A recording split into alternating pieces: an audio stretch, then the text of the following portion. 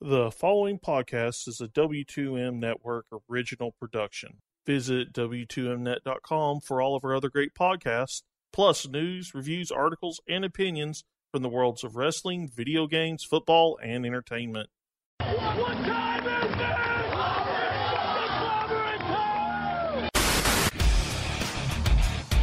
I started to question myself if I was watching Lucha Underground and I had accidentally flipped over to Cinemax. Not a whole lot of faces shown as far when it comes to Brenda, so yeah, you're spot on there, buddy. This is the house that AJ Styles built. Like Nakamura, he's just such a great star. It doesn't matter what you do with him, people are going to cheer for him. Did you feel the gloriousness? Did you feel it? Bobby Roode did his job. This is insane how great they are. Well, I think the authors of pain are young prodigies. That's how good we are representing Bullet Club. This is what we do. Super Kid Pate! Japan! Bobby Heenan, I'm certain you're going to have something to say about this very unusual, this very unique match. You've got 6 men in the ring at one time. Yes, managers will be in the corners.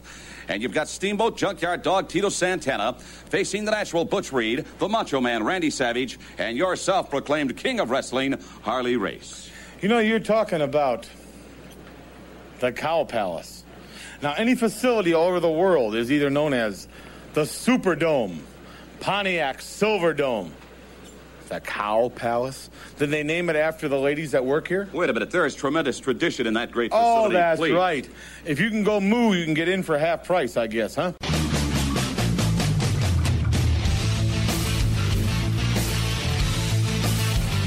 Ladies and gentlemen, wrestling to the mat.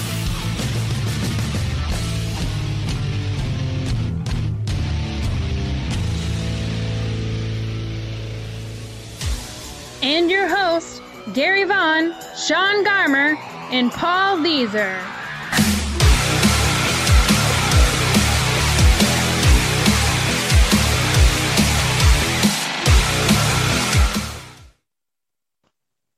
Welcome, ladies and gentlemen, to Wrestling to the Max, episode 265, part 1. And boy, do we have a big show for you guys today. And of course, this show is brought to you by W2Mnet.com. That's right, the place where you go find all your great wrestling content. Trust me, don't want to miss a minute of the action over there. Plus, not just wrestling, there's also video games, football, MMA, and of course, video games. There's just tons of stuff that you don't want to miss on that website. Go to W2Mnet.com if you haven't already, and come find all of our great content, as well as maybe you want to go check out some of the W2M Network other shows, and also some great articles. Want to make sure we do a shout out to all the other great people over there.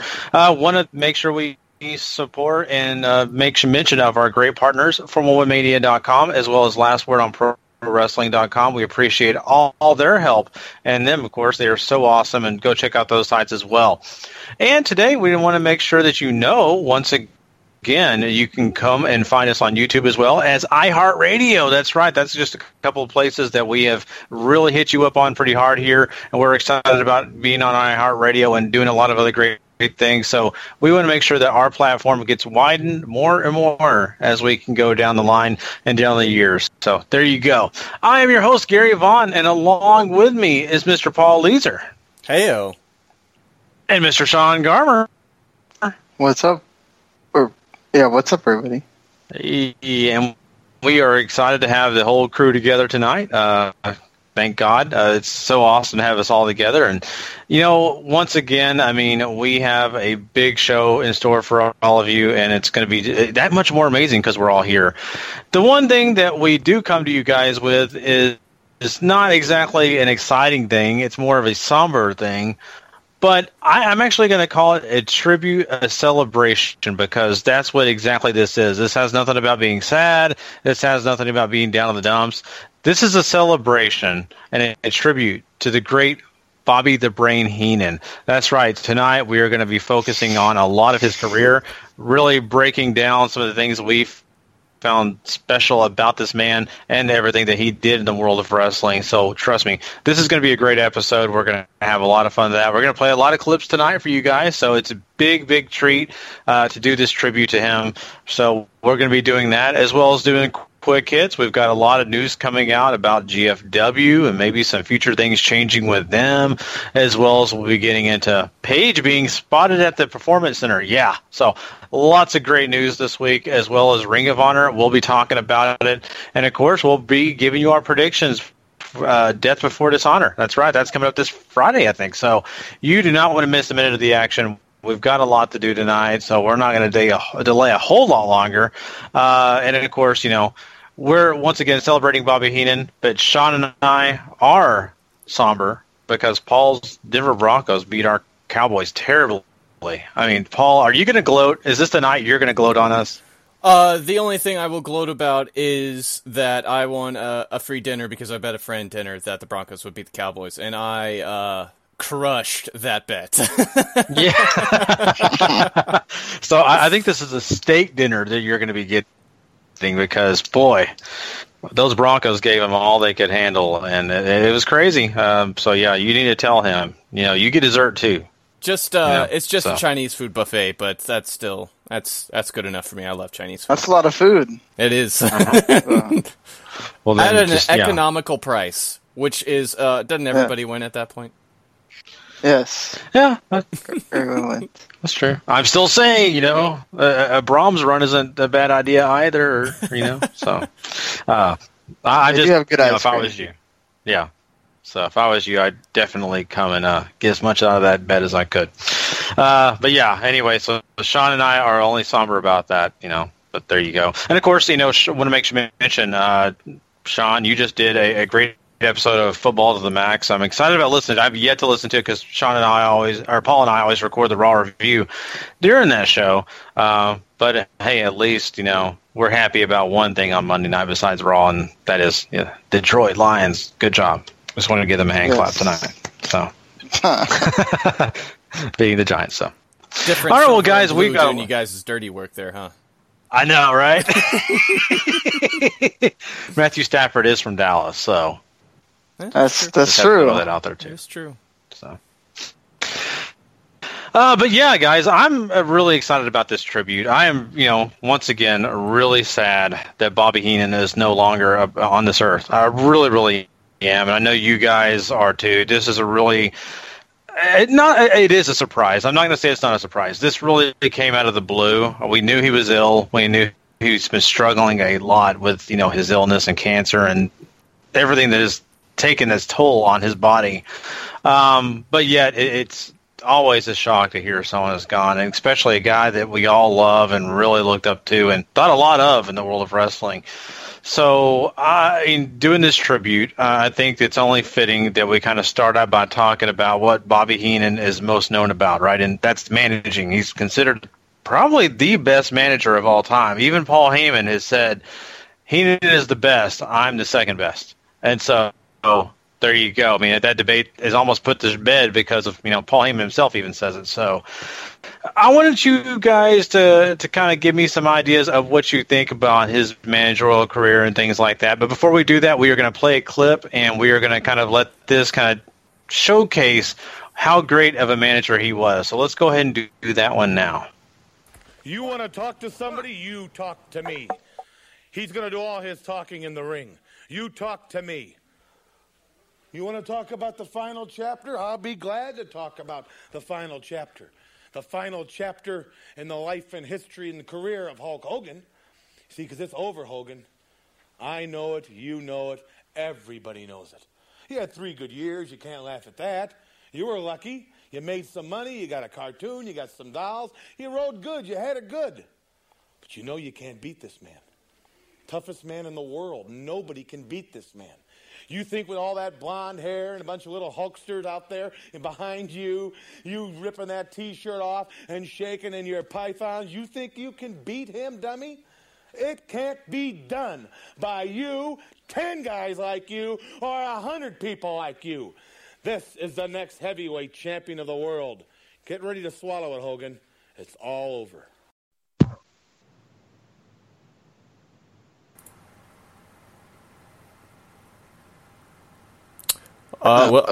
Yeah, I was about to say, that was a clip.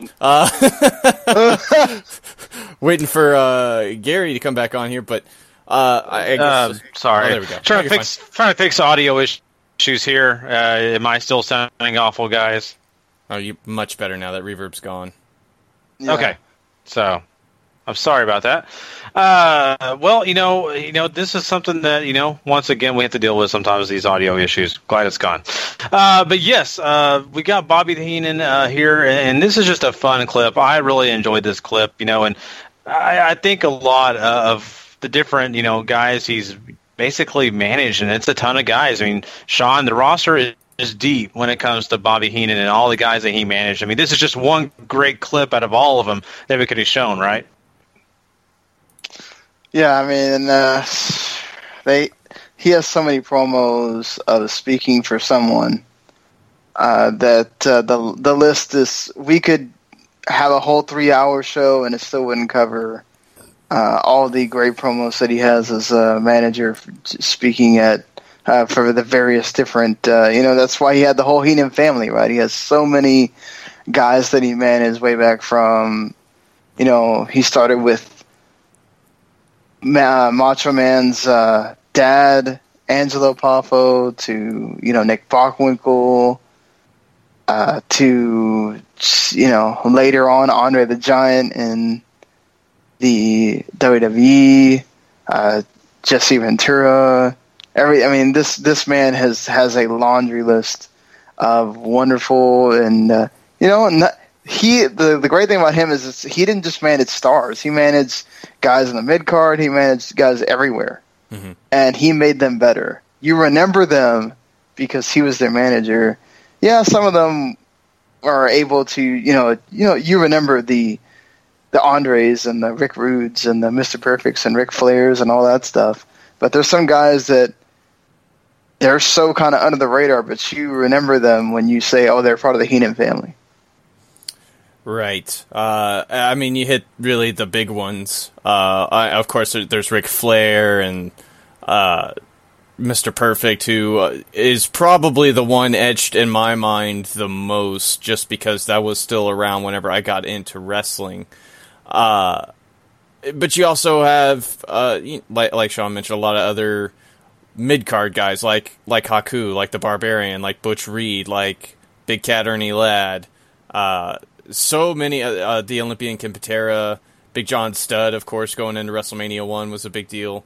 And then, of course, even later on, whenever Ring of Honor first started, they brought him in, and he ended up managing the Second City Saints, Colt Cabana, CM Punk, and all those cats over there. And they brought him back in several times just for appearances like that. So, lots of really, really cool stuff that he did as a manager. But for me, what made him so great on that part was his ability to not only put his guy over, but to easily basically smack his wrestler's opponent in the face, as well as continuing to further the story.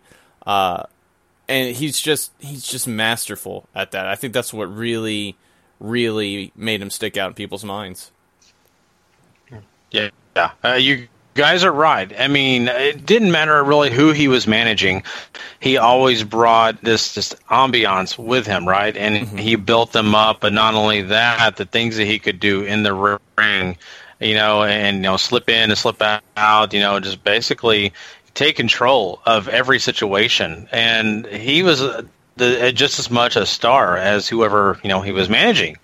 And that means a lot. It says a lot about him. And that's what was so cool. And it just was so great also to see him, especially when he was with Gene Okerlund, like we heard earlier. Gene Okerlund is one of those guys that, he can definitely dish it out just as much as he can take it. And to see those battles between those two, and just to see, as Bobby Heenan managed guys and talked them up with guys like Gene Okerlund, it was just a treat to watch, man. And it brought something better than just having a guy come out there and talk for himself. Even though Mr. Perfect did fine, he could basically do any of the promos he wanted by himself, but yet still having Bobby Heenan there with him, it just brought him to that next level. So that's what's so cool about this, and to see what has come about over the time that he did manage and really work with several different talents, how he did it. So we also have the situation where Bobby Heenan was a wrestler, and it was a short time compared to his managing career, but he did get in the ring, and there were times where they even mentioned it, in some of the promos and things like that. And so we're going to play another clip where Bobby Heenan kind of touches on the fact that he was a wrestler, but it's not his thing. So let's go ahead and play that one now. How do you get yourself in this kind of a mess? A handicap match with Hillbilly Jim and Andre the Giant. 2 men facing 3. Big John Studd, King Kong Bundy, and yourself. You aren't. Well, nervous, aren't you? No, I'm not nervous. I just want to collect my thoughts and make sure everything I say is understood properly. Because it's obvious the World Wrestling Federation here doesn't listen to me, and they don't care about me. Yes, I am a gifted athlete and a wrestler, but I don't particularly care to wrestle, and they know that. The whole thing is between Andre and the Hillbilly and Studd and Bundy. And just because some goon at 7'4" and 500 pounds and some dumb hick from Mud Lick put their 2 heads together with an IQ of 10, they want me in the ring. They want to get their hands on Studd. They want to pick up that money for a slam. They want to get rid of Bundy because they're jealous of his size and massiveness. And they want to get rid of me because they're jealous of me. My whole life, everybody's been jealous of me. Everybody's been worried about me my whole life. They've done this to me. They've done this to me. Don't you call me Weasel either, pal. No, I didn't. I said you're paranoid. No, you called me Weasel, and I heard you. I said you're trying to weasel out of this match. No, I didn't try to weasel out. I just don't want to have anything to do with this match. I want to sit down that chair. I want to guide my men. I don't want to get in there. I don't want some guy 7'4" putting his dirty, filthy hands on me. I don't want some hillbilly putting his dirty farm hands on me. But I'm going to tell you what's going to happen. And you think it's a handicap because there's 2 of you against 3 of us. It's a handicap in your part. Because, Andre, you were carried out of Maple Leaf Guards in Toronto. And Hillbilly Jim, you thought you stole the Manager of the Year award from me and gave it to Albano. And you didn't, because I'm Manager of the Year. And they carried you out of there, too, after that. They carried out Albano. And I'm going to guarantee you something. Thursday, on the 12th of December, they better not bring any ambulances there to the Oakland Coliseum.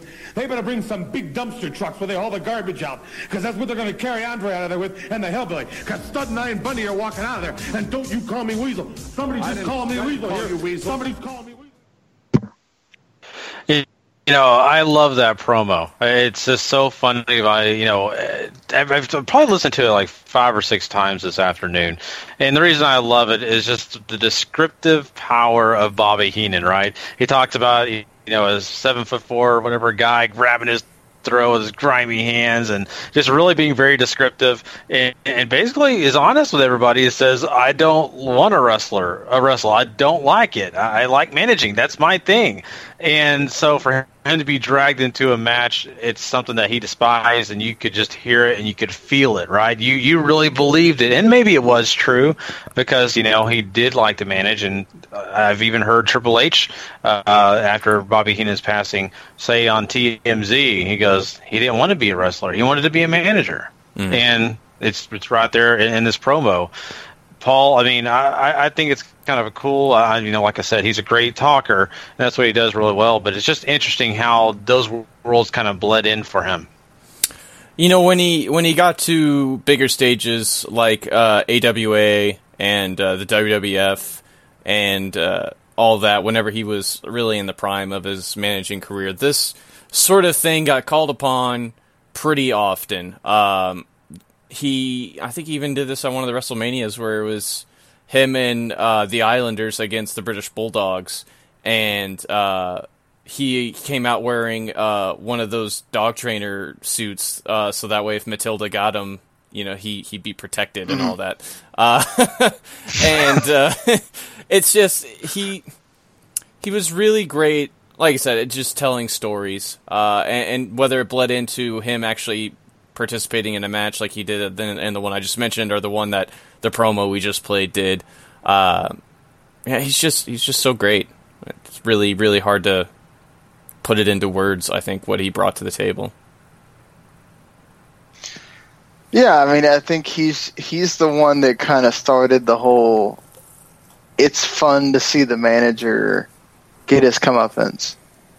right, of getting and then they played into his being called the Weasel, and they put him in the Weasel suit. I think the most memorable one is him in Warrior. Mm-hmm. With that, it's just like really, it's one of those like, yes, the guy that we hate the most is getting it, and he's getting it from our favorite guy, and it's, as a fan, you're just watching that and you get so riled up and whatever. I mean, yeah, you'd see, Jim Cornette get it, and he probably got it way worse with the scaffold and all that stuff, but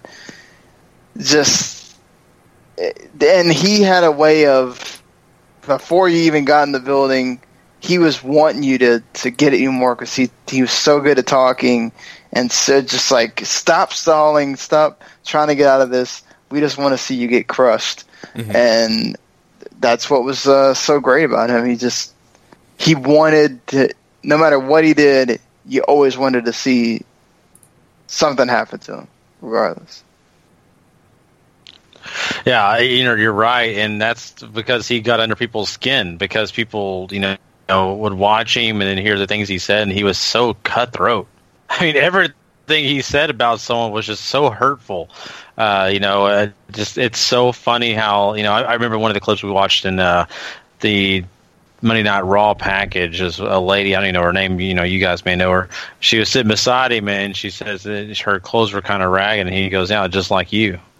And I was like, oh my God. Like, I would never say that to a woman, or just, oh my God. And he was very cutthroat, right? And that pissed fans off. I mean, in today's time, you may find sometimes wrestlers doing that, or managers, but very rarely. He was a pure villain at times, but he was a pure entertainer at the same time. And that was what was so great about him, and I loved it. And it really spoke volumes when those crowds, wherever they were, would chant Weasel. And, you heard in the promo, do you call me Weasel? Don't call me Weasel. He didn't want you to call him. And so, of course, what are you going to do? You're going to participate like, fans want to. And they called him Weasel, and, of course, got a big reaction out of him.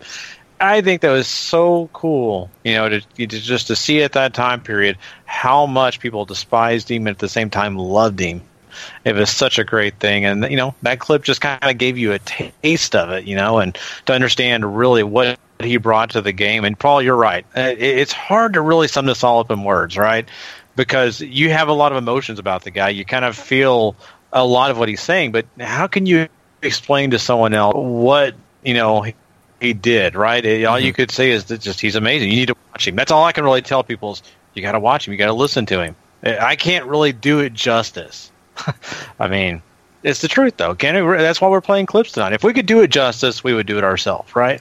Right. We can't. We've got to play clips so people can, get to know this guy if they don't already, and they should know him. This guy, though, didn't just start out as a manager, right? I mean, he actually did get in the wrestling ring. This guy did take a little bit of time in his career and try to perfect that part of who he was, right? And that's, sometimes the way the path works. And so I was kind of looking around online and kind of looking at some things and trying to find clips of him wrestling, which I found a few. But I didn't find it as entertaining as if we were to play a promo. Basically as him as a wrestler, like, if it was maybe next week he was going to wrestle.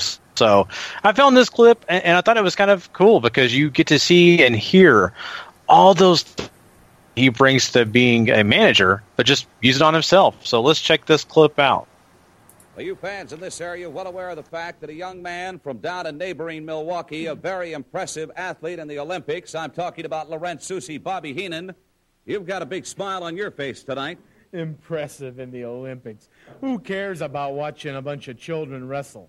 Who cares about the Olympics? Oh, it's a great thing for the country, but who cares about Laurent the Sissy? That's his name? Laurent Soucy. Can you imagine? 9 months they had to come up with another name, and that's the best they could do. Laurent. That's the most important thing they could come up with in 9 months. Shows you the mentality of his parents. Of course, he went to the University of Wisconsin, right? In Madison. So don't take a whole lot to get in there. I guess you have to be able to, the entrance exam, you have to be able to write your name in 3 different colors of crayon. I could care less your wrestling ability. I could care about your amateur background. You're in the ring now with a professional. I'm going to go behind that man so much he's going to think he's stuck in a revolving door. I'm going to take him down, take him around, show him the town. I'm going to reverse neck snap his neck. I'm going to dislocate both his shoulders. Then I might just paintbrush until my hands are swollen shut. Classic stuff from a young Bobby Heenan. Oh my God, I'm sorry. I'm going to go behind him so much he's going to think he's in a revolving door. Very young Gene Okerlund there too, so that chemistry you can already see he's getting built. Yeah. This clash on. I mean, this is the stuff we get out of this guy, even at that young age. I mean, it's like he's a natural born talker, and you just, I don't know. It's so much to see and so much to hear, man. I mean, when you are given the gift like he was, and it's just, you're going to see it from that age. I mean, he could have been a comedian if he wanted to. He could have been a talk show when he was for WWE later, but he could be a talk show host. He could have been so many different things if he didn't make it in wrestling. And we are blessed as wrestling fans to have been able to see him in so many different roles. And yeah, just look, he didn't cut it as a wrestler, but I think in the previous one we talked about, I think that was honest when he said, I didn't want to be a wrestler. I don't think he did. I think he knew what his talent was, and let me use my best talent, which is talking, and try to help other people. And, here he's obviously helping himself in this clip, but he's just so good. He's so good. It's like, just in that clip, there's like about 5 one-liners, and you're going, people wish they could just come up with one of those lines. Yeah, I mean, the more clips we play, the more you'll see it. But just that's what he's really so good. Not only is he very comedic, but the lines he uses to insult you are just so outrageous. Like, you can't help but get a little angry. I mean, if you're the other guy, like he just said you needed only be able to write your name in 3 different colors of crayons to get into this university out in Wisconsin. And I mean, I'd be a little pissed. Yeah. Especially if you go to the school. Yeah. Oh, my God. Yeah, I mean, once again, I mean, Sean, you were totally right when you were saying this guy could have done anything. This guy could have been an actor. He could have been a comedian for sure, right? I mean, I think once again, you hear different people talking about him after his passing, and so many of the people that were around him the most said this guy really was a comedian. It's just the fact that, he decided he loved wrestling. It wasn't about comedy for him. It was about what he did in wrestling and how much he enjoyed being around the guys and working and doing all the stuff that he did. So it's just amazing to see him at that young age have that kind of personality and the charisma and all that stuff. And, once again, I mean, we could have played clips of, Bobby Heenan, won the match, lost the match.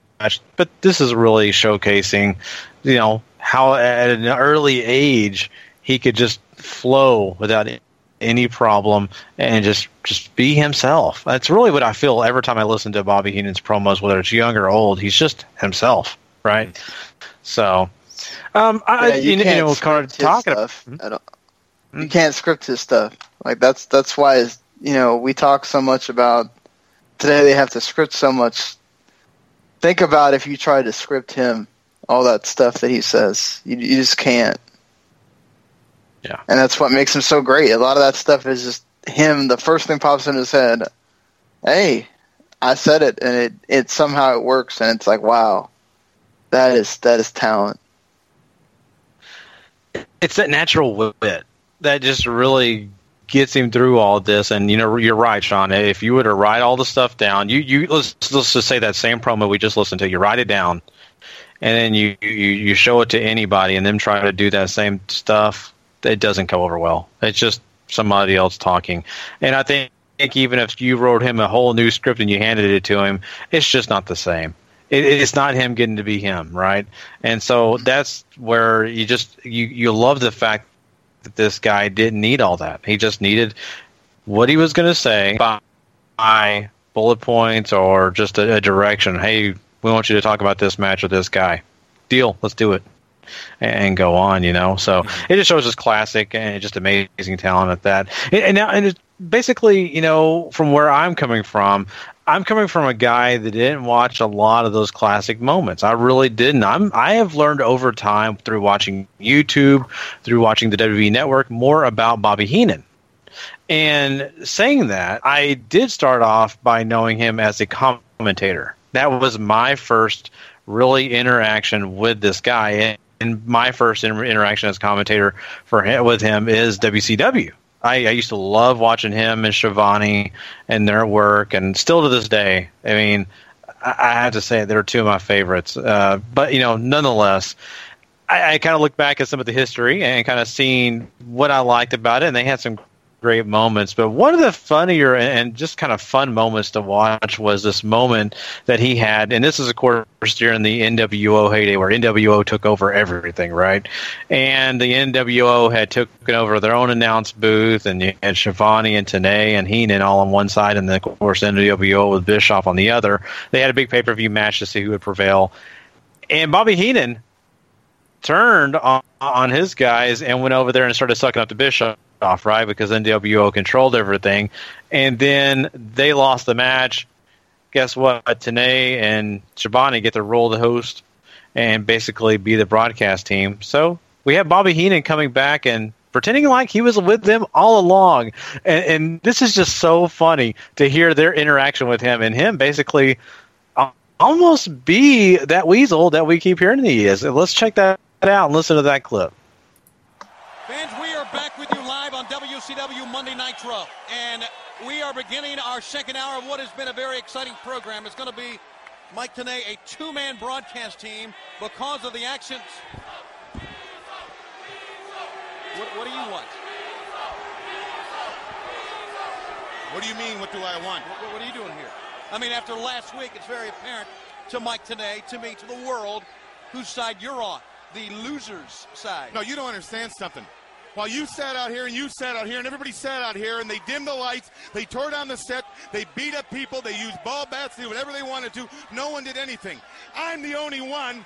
I'm talking to you. I'm the only one that bit the bullet. I'm the one that ran into the fiery house and rescued the cats. Somebody had to take charge here. You didn't help me. You didn't help me. Nobody helped me. So I did this for WCW. Hold on. You're trying to say you did this for all of us? You, for the first time in your life, you didn't do something for your own hide? No, I went into their pit. I went into their fiery den. I sacrificed myself for WCW and the tradition of professional wrestling. And all I expect is to be greeted with open arms. You mean tonight? Thank you, Tony. Good idea. Holy Moses. You gotta be kidding. You are the weasel. You just walked back in here. Now you're a part of WCW. Thank you. Roll it. You have no idea where we're going, do you? Doesn't matter. I'm back on Nitro. You're back on Nitro. And I'm back home. They say you can't go home. I've come back home. I'm home again, and it feels good to be home. So no one could come back and do what that guy just did. Bobby Heenan comes back like, I never left you guys. No, what are you talking about? There's never a problem. So this is what's so fun about that interaction between Shivani and Heenan is because they always had that polar opposite situation. Shivani always just a straight-laced guy, and Heenan always that guy that was going to color outside the lines. And it was that was just one of those special moments. There's plenty of other clips we could have played, a lot of other funny ones, but I just love that moment that those guys had right there. And just to see just right there in your face of how they worked well together. And just once again, I mean, this guy as a commentator did so many great things on, the headset and just really gave us a ton, right? I mean, he did an excellent job managing all the stuff we talked about. He was a wrestler at one point, but really the commentating booth, Sean, was one of the big places we knew him from as well. Oh, yeah. For me, it was the commentating booth where I really got to know who he was. I saw him as a manager as well, going back and watching old stuff. But he, just as a commentator, that's where you really got to see the quick wit and all the stuff that he would just come up with. The catchphrases that would later become the stuff of, like, the people try to have catchphrases based off of what he said, and it still can't be replicated. The humanoids and just so the simplest humanoids became this big old deal with him, and I never really heard anybody call anybody a ham and egger until you said it. And it's like, all right, it works. And of course, his best pairing was with Gorilla Monsoon, which they went on to be paired for. The show, the prime times, and other stuff too, not just on commentary, which made those shows even more awesome as well. For me, like I got into wrestling in '93, and Flair was still around then with Mr. Perfect. So I originally got to know Bobby as a manager when I was very young, but he was also still doing commentary. He was one of the first commentators. He was in the first team for Monday Night Raw. When it first launched, and I can remember him and Vince having their usual play because they also did commentary together. I believe, I want to say it's Superstars, but I know that's not right. But they called a lot of stuff together. The clip we just played, I can still visualize all that, especially the end whenever Bobby tells him to roll it. I can literally still see him spinning his hand around telling him to roll it and looking just absolutely confused about where he is. It's so funny. But WCW, he's great there too. A lot of the pay-per-views were called by Shivani and Heenan and Dusty Rhodes in 96 as well as 95 and somewhat into 97. And Dusty tried to sort of replicate what he had with Gorilla with the whole "Will You Stop" and all of that, but it was still equal. Well, it wasn't equally. It was still just as enjoyable. It just wasn't on that next level. But they were great together. And then one more thing here. I mentioned this on our Raw review too. But there's a clip of Heenan and Shivani calling a match on WCW Worldwide that involves Hacksaw Jim Duggan, and Tony Schiavone, talking down all of Hacksaw's accomplishments, talks about how he found him to be a very intelligent person, and Bobby Heenan then spends the rest of the squash match laughing while Shivani's still trying to do commentary. It is absolutely one of the most hysterical things I've ever listened to in my life. It's out there on YouTube. You guys have to go watch it. It's so great. It's just a little tiny tastes of what Heenan brought to the table. Oh yeah, definitely. I laughed and laughed, and you mentioned that on the Raw review, and I went back and watched it again. It's just classic. It almost made the cut here tonight. The only reason I didn't was because it's almost like if you don't listen to the whole thing, then you don't get everything you should get out of it. It's just too funny as it goes on, and we have a little bit longer clips here tonight, but we're not using 5-minute clips just because time and all that stuff. So definitely. Paul just told you a great clip. Go check it out. All you got to do is go search out Heenan laughs at Jim Duggan, and you find that easily once you go and do that on YouTube. So that's one. Another one I'll mention is look up Heenan cracks up Vince McMahon. And that is a clip of them working on a show together. What was the name of the show? I cannot remember. Do you know, Paul or Sean? But nonetheless, go look up that clip because it's kind of funny because Vince McMahon, usually a guy that keeps it together couldn't keep it together because he's reading this whole little letter from a lady, and she's saying her husband has a 6-inch scar on his face, and she doesn't find him sexually attractive anymore because of it. It's the blah, blah, blah. And I love Heenan's reaction because he's just staring at Vince, and Vince is cracking up, and Heenan's just looking at him, and I think that's why it made Vince laugh.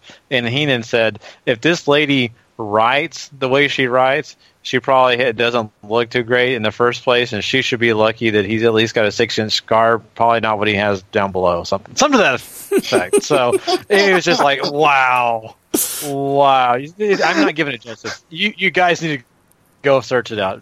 Vince cracks up to the Heenan or whatever. Search that on YouTube as well. So you're not going to want to miss that. That I was going to play tonight, but the quality is kind of bad. So just try to go check it on yourself. There's lots of comedy when you talk about Bobby Heenan. That's been kind of the theme throughout what we've been talking about tonight. So we definitely need to talk about Primetime. the show with Heenan and, of course, Gorilla Monsoon. Those two guys just work so well together. They just, once again, YouTube has so many great video clips of those guys going into the woods together, and Gorilla's dropping banana peels throughout the woods for trail. You have them on a boat that they shouldn't be on in an Italian restaurant or some kind of restaurant. It's just so many great things. I wanted to play one clip, though, because one of the bigger things on Prime Time was Bobby Heenan using the phone to talk to his secretary, and Gorilla hated it, right? Gorilla, oh God, not this again, this whole stupid thing, because he knew he was pretending. So listen to this clip. It's just a quick moment to really understand what these two guys are all about. Please answer. I know you're on there. Unbelievable happenings in Toronto. CNN. There's something I want you to do. I said there's something I want you to do. Hello. We're on the air here. Are you having a problem or something? Yes, I'm having a problem. I can hear Miss Betty, my secretary, but I can't. She don't hear me. Oh, you actually want to talk to somebody on that phone? What do you think I've been dialing for? Of course I want to talk to her. Hello. Why don't you try this? Can you hear this? You want to talk to somebody, you have to put this inside the telephone. You want to. Never ceases to amaze me, the intelligence of Bobby the Brain Heenan. Look at that. Someone's been messing with my phone here now. Unbelievable. This is the cheapest phone I've ever seen in my life. Now, wait a minute. Can I get a decent phone? Is that a lot to ask? Hello. Will somebody give me a decent phone? That's all I ask. Now I'm going to put this thing together. The Rougeau brothers' fantastic victory over the Dream Team. The telephone with a big victory over Bobby the Brain Heenan. Plenty more still to come this week, wrestling fans. Let's take a look at the WWF on tour. What you couldn't see there, of course, you're listening to an audio podcast, right? But if you watch the video of this clip, it's just too funny because you got Heenan pretending I was on the phone the whole time, and then, Gorilla's like, hey, you need this on the other, you need to put this little end, right? The little old phones that they used to have. You used to have to actually, the connection, the cord. Yeah, the old phone, you used to have to actually put the thing in there in order to be able to hear the other person on the other side. I remember my grandma had one of those phones. I was like, how the hell does this work? And she was like, yeah, you have to put the part of the receiver so you can hear them. And I was like, oh, okay. And then subsequently, like, my dad found out that she still had that phone, and he I think the next time I came, he made sure that she had more of an updated phone. But it's just like, wow, you can't believe those things exist, when we're kids. But that's the crazy thing of it's. What's funny is he really has to do that, but he's really not on the phone either. So I mean, did they have a whole YouTube? It's like a 25-minute clip, I think, or something like that, of just those jokes about him being on the phone. So, I mean, it was a big part of Primetime Wrestling, or the show Primetime. And I loved it because there was so much of that back and forth. You guys just mentioned a while ago, Gorilla and Heenan just had that chemistry. They were that yin and yang, but they worked so well together, and they were so funny and did such a great job in all their video packages, and of course them doing their thing about talking about wrestling. I just love it. And so, I mean, we not only get Bobby Heenan as a commentator, but he's a great show host, and he just brings out all those great moments that you'll love when it comes to working and entertaining people. I mean, Paul, I just, there's too many clips to play when it comes to just a Prime Time by itself. Prime Time is probably the greatest example, not only just for him and Gorilla's chemistry that they have together, but they do so many bits on that show that it became so successful that they gave Bobby Heenan his own spin-off talk show called The Bobby Heenan Show, which is it's the most ludicrous thing you'll ever watch in your life, and you will question whether it's real or not. And this actually aired on television, so wow. The phone stuff is just brilliant, and that bit he just played for you. There's so much physical comedy involved because Bobby doesn't. He's playing up that he doesn't even know how to put the phone back together because the little receiver parts screw on and off. And he's trying to put it back together, and it literally just falls apart in his hand. It's so brilliant. They do so many others. There's a bit in the lead up to WrestleMania 3 where Bobby is trying to show Gorilla where Andre the Giant's secret training gym is, and he ends up walking him through this forest, and just their interactions with each other, about just Gorilla constantly being more and more annoyed that they're walking through this forest, seemingly going nowhere, while Bobby's like, trust me, just trust me, we're going the right way, I promise you. It's so great. Oh man, that is. Now I feel like I need to sit here for 2 hours and watch all the wonderful clips. Yeah. To get a. If you need laughter, just go watch some of the primetime stuff. It's awesome. You can watch on the network too. You can. So. Mm-hmm. Yeah, definitely, and that'll be my next thing. I'll probably be doing in an afternoon, just sitting down and watching all these great clips, because there are so many that I had forgotten about or I've not discovered yet, to be honest with you guys. And so I thoroughly enjoyed it, and I can't wait to get more. I'm already hooked, and it's been a while. So, those are some great moments when it comes to prime time that we're kind of discussing. And there's so many other great, moments when it comes to his comedy and different things. And I mean, there's also those big moments that you just tie in with Bobby Heenan, right? And one of the biggest moments that I think a lot of people will definitely mention, and it was kind of funny, I was talking to Paul and Sean before we started the podcast earlier today, and we were kind of discussing what we're going to do tonight. And the first thing that both guys told me was, you got to do Royal Rumble 92. If you're talking Bobby Heenan, you've got to have that. So what we're going to do is we're going to play that clip really quick, and I'm going to let these guys tell you why it was so important, why it was such a big moment for Bobby Heenan. So let's do that now.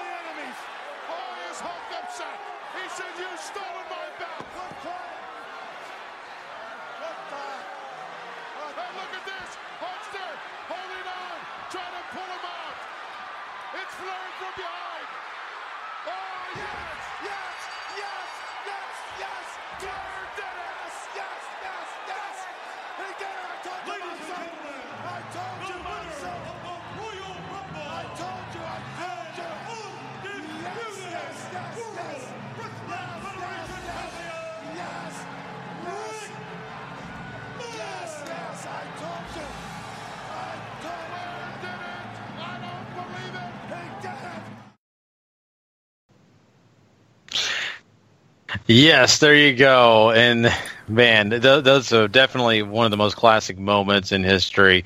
And you got to love it because Bobby Heenan is just going, and he is on his game right there. And Paul, I mean, you were really wanting to hear this. You said you couldn't play anything else. You got to play Royal Rumble 92. This was a toss-up for me between this or Gorilla throwing Bobby Heenan out of Monday Night Raw whenever he left the WWF in 1993. And this is based... Well, first off, Wrestling Unwrapped has covered the Royal Rumble 1992 show, which you should totally go listen. It's a great listen. If you're looking for shorthand real quick here, Bobby Heenan got behind Ric Flair as the real world champion whenever he left WCW in 91 and came over with their championship belt and everything. And I don't know how you could describe this announce job that he does on this show. Like, the stars lined up, fate smiled kindly upon Bobby Heenan, and all this build up into Ric Flair winning the WWF World Title in the Royal Rumble after it was declared vacant. And just, if we could play 60 minutes of commentary, we would, because it's just so perfect, right? I mean, you have the whole Fair to Flair bit, you have him losing his mind every time Ric Flair is on the verge of elimination, and then joyously leaping up and down at times. At least it feels like whenever Flair does eliminate somebody, and then that little ending moment in that last clip when he wins, and him legitimately probably marking out just as hard as so many other people in that building were. It's just so priceless. Yeah, we didn't play the Fair to Flair bit in there, but that's probably the one that I think a lot of people remember. Is it's not fair to Flair. But I mean, even the of course, the promo that Flair cuts when he wins and Heenan has a part of that is also very iconic as well. But Heenan it's probably one of the most memorable commentary for a Royal Rumble ever, if not one of the most. The Royal Rumble, that Royal Rumble itself is probably one of the greatest ever anyway. But it's just I think Paul said everything there, but it's just really, it's one of those where you're just like, wow, you ran the gamut of emotions and you feel it with him every. Even if you hated Flair, there's like there's no way that you can't at some point feel something, whether it's telling Bobby Heenan to shut up or just feeling every moment that he's going through and experiencing that yourself and going, wow, that's one guy that was just there from the word go until the moment it ended, and he was just as happy it was over with Flair winning as anybody else. And it's just it's so awesome. Definitely. And Ric Flair and that whole thing, and like you said, Sean, and the interaction that him and Bobby Heenan have, it's almost gold right alone. I mean, I love it. I watched later on in WCW when Heenan had already retired, and they were trying to convince him to come and join up with him and Arn Anderson and of course, Four Horsemen, all that kind of stuff, and it was just so fun to see Heenan and the way he interacted with him, and it was golden. So there were so many other moments, out there with Bobby Heenan that you just got to sit back and just say, wow, that was a classic moment. How can you, forget about that one? That one was this one. And the list just goes on and on. We could probably sit here for 45 minutes more and talk more and more and more about different moments. But overall, we've got to say that Bobby Heenan was probably one of the most well-rounded guys that wrestling has ever seen. In my point of view, sure. He could have been a better wrestler. He probably could have went out there and been a world and that kind of stuff, and then, of course, added on these other things like being a commentator, being a manager. But, overall, there was very little this guy couldn't do, right? He was an entertainer. He did wrestle. He gave you the information that you wanted at the same time as making you laugh and just doing it all just to the best, So, any last comments that you guys wanted to share? Anything else that you want to kind of say before we, kind of end this part of the segment? Go ahead, Sean.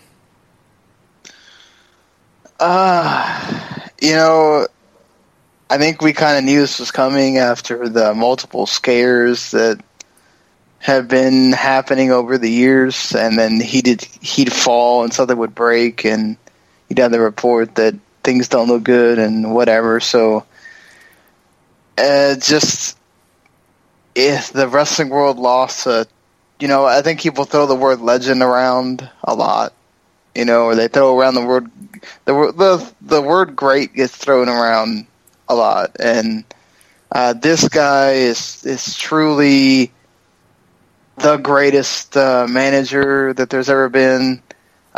Just listening to him, watch him, he will make you long for the days when managers were a thing, because he is so wonderful at it and shows you that there's a reason why they should exist. And then also just the commentators that we have now, we're blessed to have Corey Graves, and he is great in his own right. But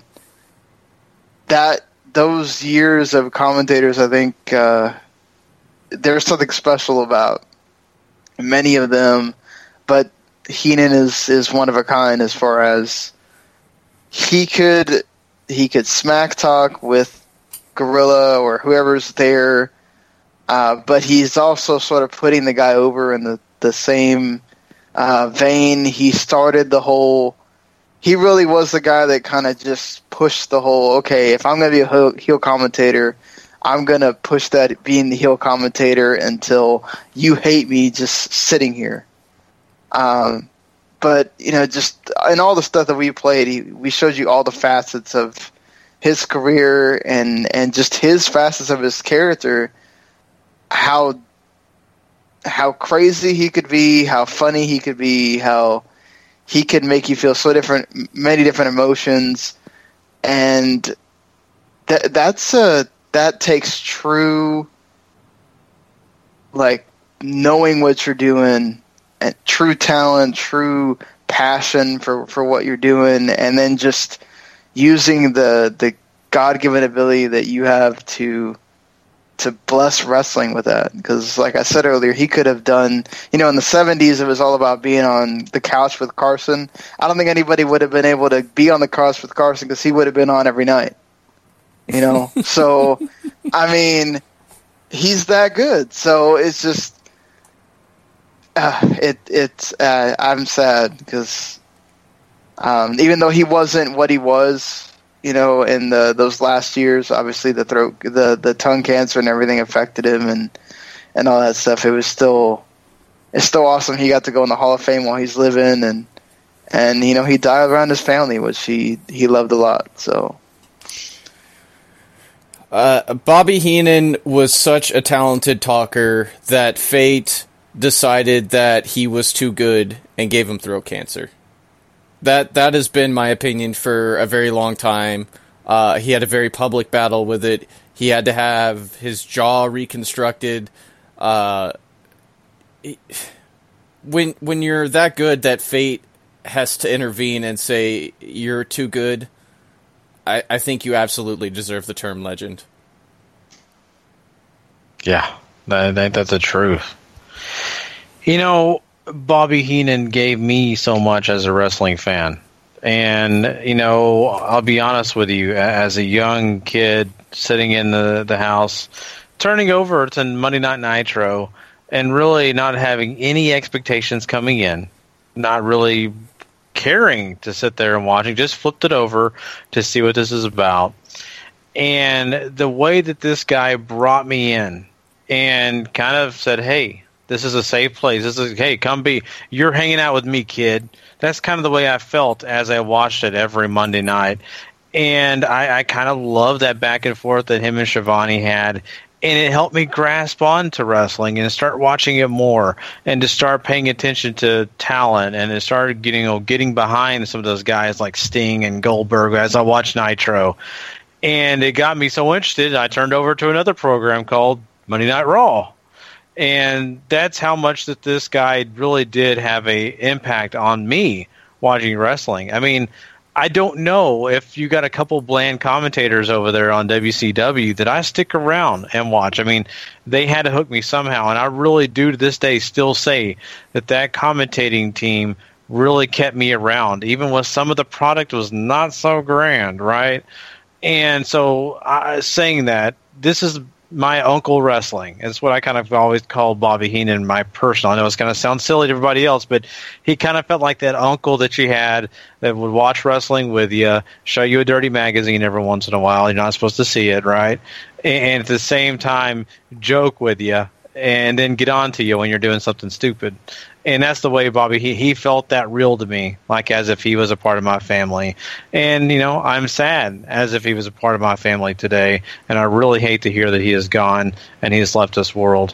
But he left so much behind. And I'm so grateful that we can relive those moments anytime we want, because those moments are special and they are something that will live on forever. So it's kind of hard to end these things, but we're going to continue our celebration tonight of Bobby the Brain Heenan, and we have another clip we're saving towards the end of the show. So you need to stick around because it's going to be something that you're going to want to hear. It was towards the end of his life. Well, not really towards, but you could see as he was graduating from, being able to speak normal to starting to have problems. And at the same time, it was still gold, no matter if his speech was a little impeded. And you're going to want to hear this. So, but now we are going to move on from here, and we are going to talk about a few big, quick hits here that really need to be talked about because these are some things that I think a lot of people are going to hear about. So, let's do quick hits next. It's time for wrestling news. Quick hits. Take it away, Gary. All right, guys. Well, let's start off by talking a little bit about Global Force Wrestling. Now, we told you on our last episode that there was some good things going on in Global Force, and we don't know what's going to happen in the future and all that stuff. Well, what we're going to say tonight is that is becoming more reality. And the reason I say that is because recently it was announced that we are possibly going to be going back to Impact Wrestling and no longer be called, Global Force Wrestling. The reason we are saying that, though, is because Bound for Glory is going to be taking place in Ottawa, Canada this year, right?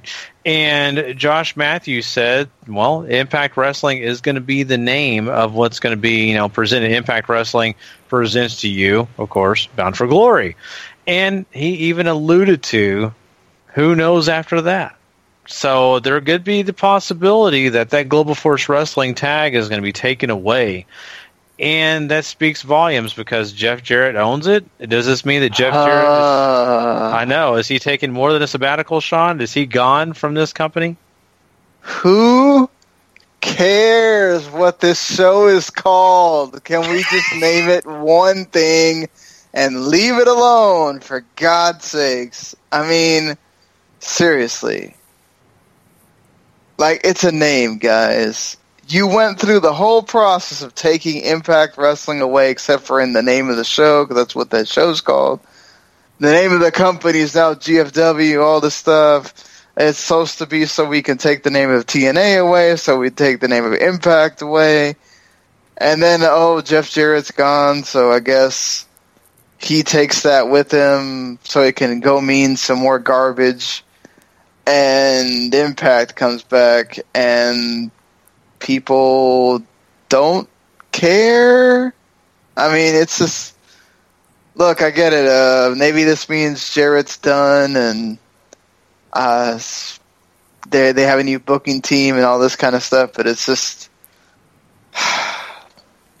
really, I don't think that this changing the name is going to do anything again.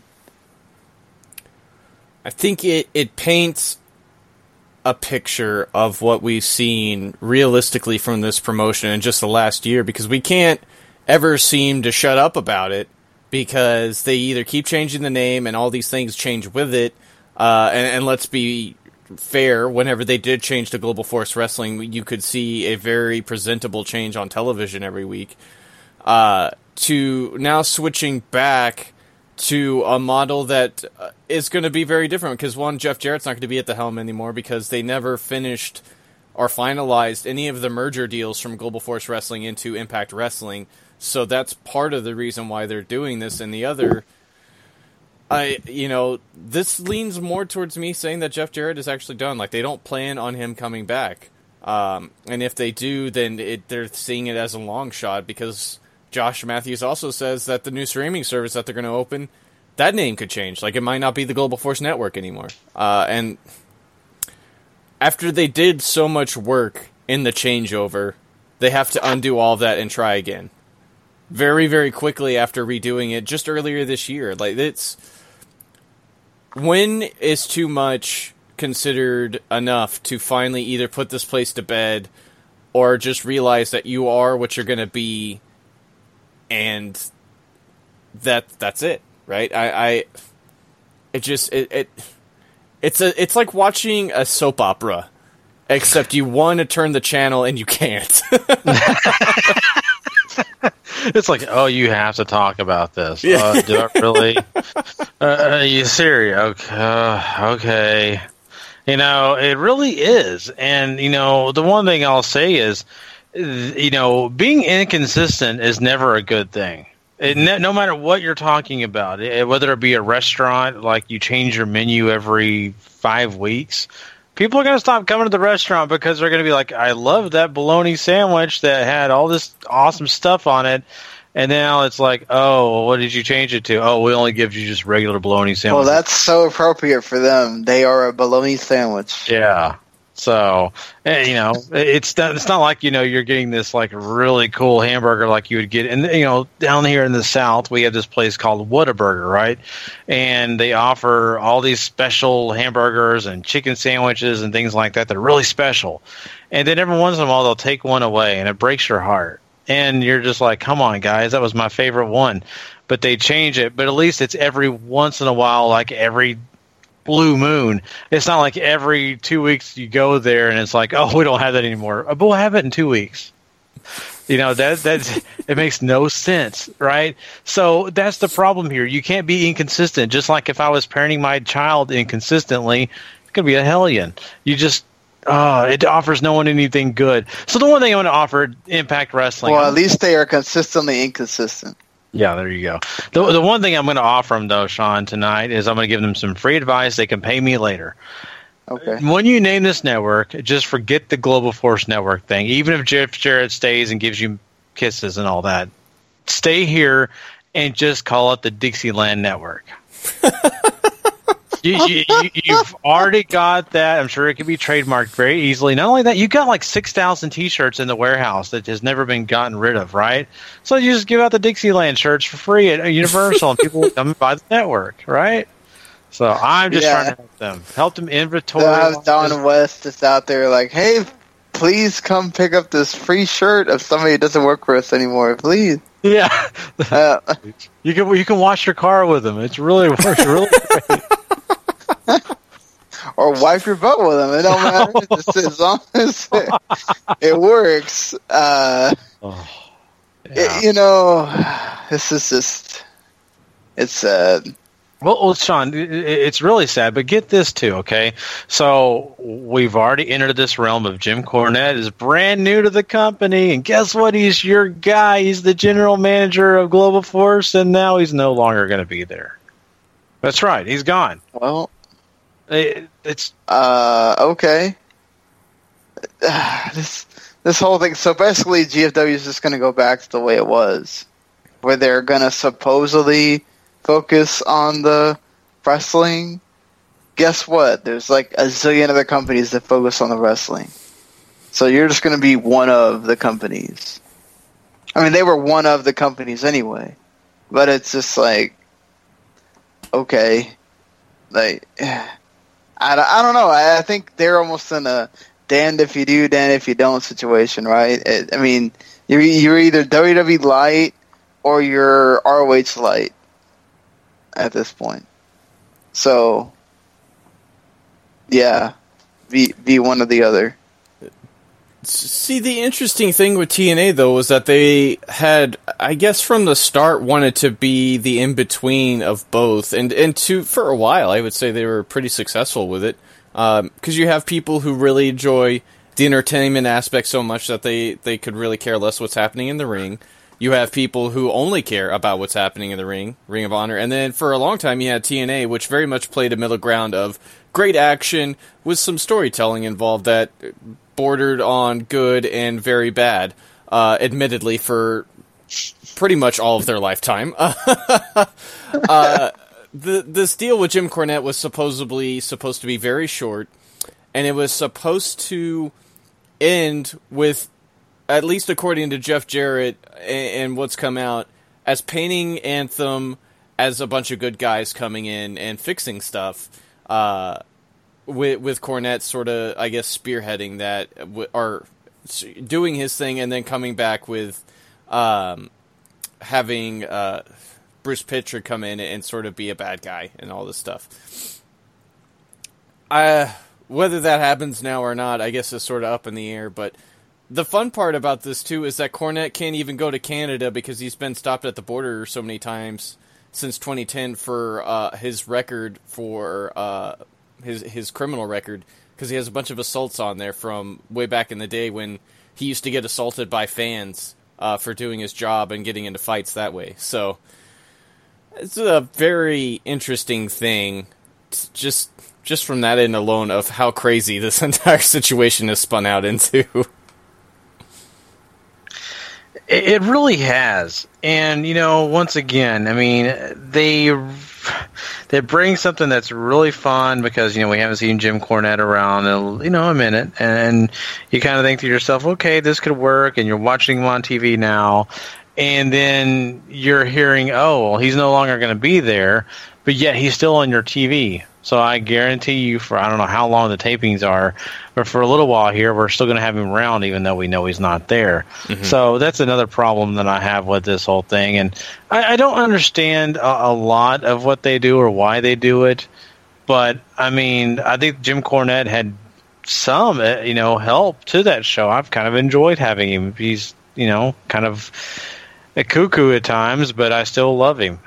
So, I mean, I just think it's kind of one of those situations where, like Sean, you were mentioning earlier, everybody has wrestling-based shows. I mean, really, we've got that. We understand that. Heck, we've got so many streaming services. We can watch indie wrestling all we want and get that. I just don't know how this does them any favors. I really, really don't. And Jim Cornette, I mean, he's not exactly the savior to that show, but I think he added something to it, and having him around really was, to me, a more positive than negative. But who knows? I don't get to make those decisions. And if I did, well, then I think we'd all get a chance to see something even more ridiculous. So. Trust me, I'm not the savior when it comes to wrestling. But let's talk about something that I am so glad about and something that makes me very happy because it's, of course, something that's from WCW. And that is Starrcade. Well, we've got news. They are going to be bringing Starrcade back. That's right. WWE has decided it is going to be a SmackDown show. It'll be something special, probably because it'll be around November 25th, actually. And they're looking to maybe make this a network special, because they're going to have a pretty decent card here. They're going to have the Hardy Boys, of course, come because it's in Greensboro, North Carolina. And they're going to have a double steel cage match for the WWE title and the SmackDown Women's title. So there's some great things there. This, hopefully, for the WWE, what they're wanting is to create this giant buzz around Thanksgiving and, of course, Sean's birthday. Those are two things that they're taking into consideration here. And, really getting excited about this. So, Sean, happy birthday early. You're going to get Starrcade right around the time your birthday's here. Yeah, I was not a WCW fan at all. So, it's cool. I think this is really cool that they're doing this. I hope it is a network special. I think it would be a waste to have Greensboro Coliseum come out and announce a card like that really early, and then nobody else is going to get to see it with people in Greensboro. I mean, honestly, if you're even going to have the Hardys show up and all that, this has got to tell me you're doing this as a network special. I mean, come on now. What, people are going to go travel to Greensboro to go watch this? This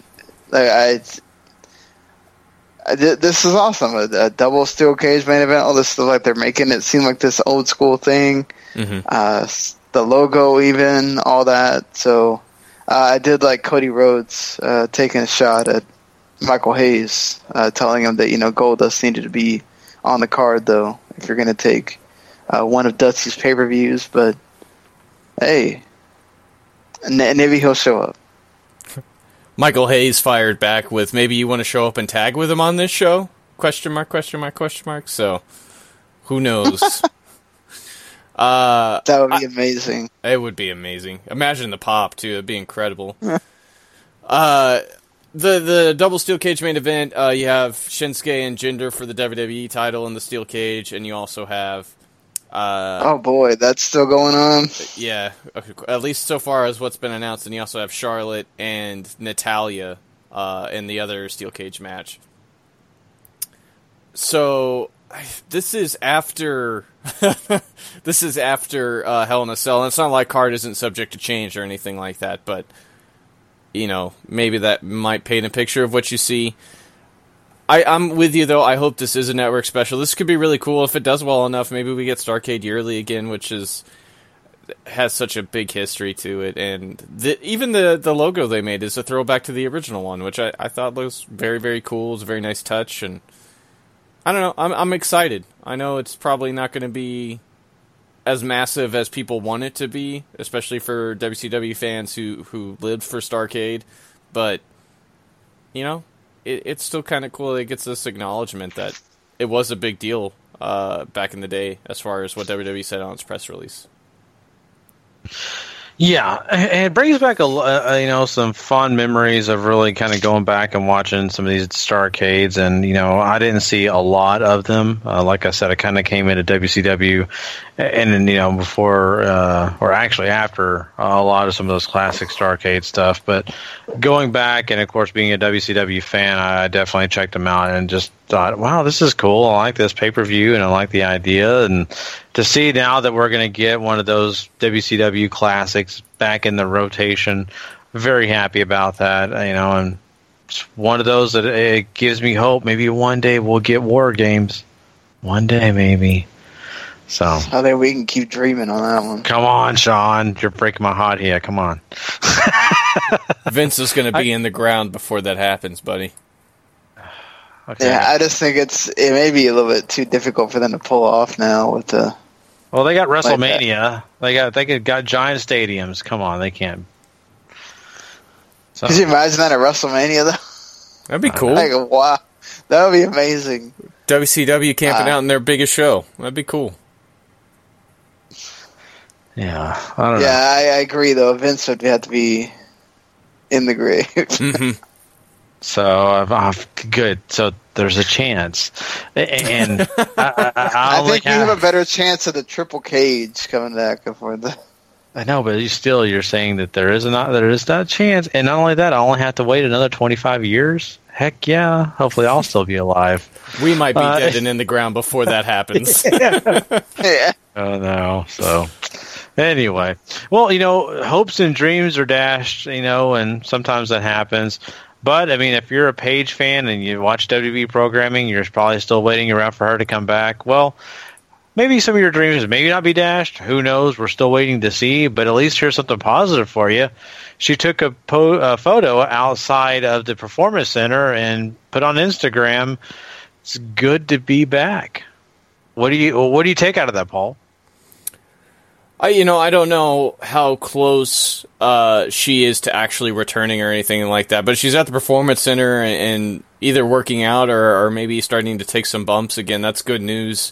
I mostly put this in here because I wanted to ask you guys where you think she might end up whenever they do bring her back on screen. Well, with Asuka pretty much set to come to Raw now, I feel like SmackDown could use somebody if they want to send her over there and forget that she was a Raw person. Mm-hmm. I think she works on either brand, really. But I could see them. I could also see them just putting her back on Raw because they did give SmackDown quite a few new people recently. So I just feel like we've talked about. I don't know how many headlines I've made of Paige returning soon in the last 6 months. So I hope this one's actually happening because I feel like we keep lying to the people. Yeah. It's really kind of hard to tell, if she's even going to be back, but if she does come back, trying to think what they could do for her. Let's see, the Mexicools are no longer around. I really hope that she has no intentions of thinking about going to GFW at this, or whatever the hell they're called today. Because, that company still seems like you don't know what the hell it's going to be doing. So, hey, at least they're having women's wrestling over there in WWE, whether it's not always good or not. But yeah, that's true. it's really hard. I kind of see this as a situation when she just rides her contract out still, and then does either join GF or Impact or whatever the heck they call it now, and or go somewhere else on the indie circuit. Because I just don't know. I just don't see her being a fit anywhere now. So I think she could work on either show, like Sean was saying, depending on her return time. Like, say, Asuka's ruling the roost over there on Raw. You need a big, fresh match. Here comes Paige. If you want another body on SmackDown, Paige would be great at that, whether it's a face or a heel. She's still got the star power, and she still has a following, whether that's turned into almost a sideshow at this point. It's still a following. They took her off Total Divas because they don't want to have to cover her crap with, Patron, which that's something else entirely. But she's still going to sell merch because she has a certain audience. The whole goth appeal is always there. She appeals to so many different girls and women that, when she was on Total Divas, she had so many different girls that would come up to her and say, like, you made me do this, you inspired me to do that. So I think she still has that. And I still say that the movie or not the movie, I think there's a story to be told there of if she can get back to the top and overcome all this personal crap, there's something there for them if they want to go that route. But that's on WWE. For me, if I don't think you bring her back, you don't have to bring her back at all, right? You could just have her appear at the premiere, do a little interview with her, and then not ever have her on TV at all. If you're having her on TV, it's because you're wanting to do something with her. So they must have plans with her if they're going to bring her back. Yeah, and, I think the biggest fear for me, and the reason I'm not as optimistic is because of the fact that how much can you trust her? Like, do you really figure that she'll come and she'll play nice and that she'll be a good camper and not go out there and break wellness? Go out there and really treat people right behind the scenes and even do some things that are, that she needs to do in the public realm, like on social media. Is she going to keep to all the rules? Can she do that? Especially with, who her fiance is. And it's hard to see that coming to light. I hope it does. I hope she becomes, back to what she once was, and a giant star on SmackDown or, even Raw. I mean, I think it'd be awesome to see. It'd be, like you said, Sean, to be a great comeback story. They can poster that on the end of the movie, and all is happy, and The Rock will be happy too because he's, invested in that project, So lots of good things if she does work out. I just have that fear that, the most that she's going to do is maybe be on an episode of Up, Up, Down, Down again. So, oh God, I wager she is going to be watched like a hawk.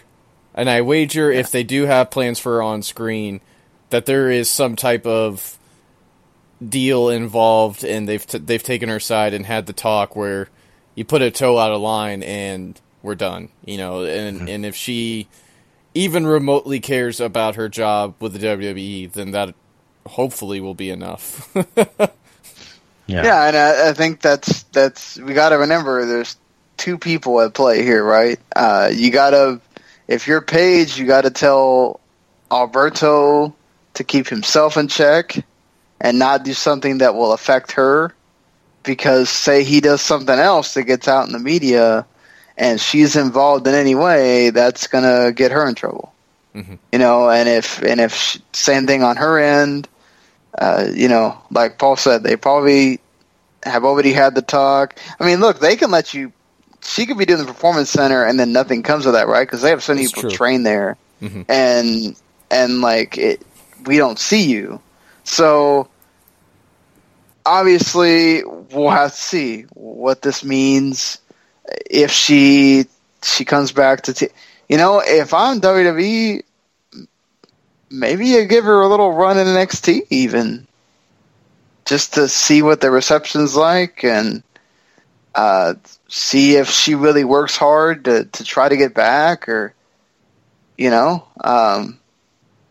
it's not like they couldn't use the help to have somebody that's already over get maybe some of the ones that are there over before, if you're going to have any influx from the Mae Young Classic at all. So it's just a thought. I don't think they'll do it, but it's possible. Mm-hmm. Yeah, it is possible. And I mean, I could already see the storyline now. Paige comes back, and NXT is celebrating one of their former champions, and then she tries to steal Cien Almas away from Vega. So, why does there got to be a Latin thing? I just love it. I love the Latin. I just think it'd be great. What? So is Patron going to show up? And that would trust me. Patron would rather have it that way. I think Patron would cause problems if it wasn't. So, trust me. So, it's just to play nice for Patron. Okay.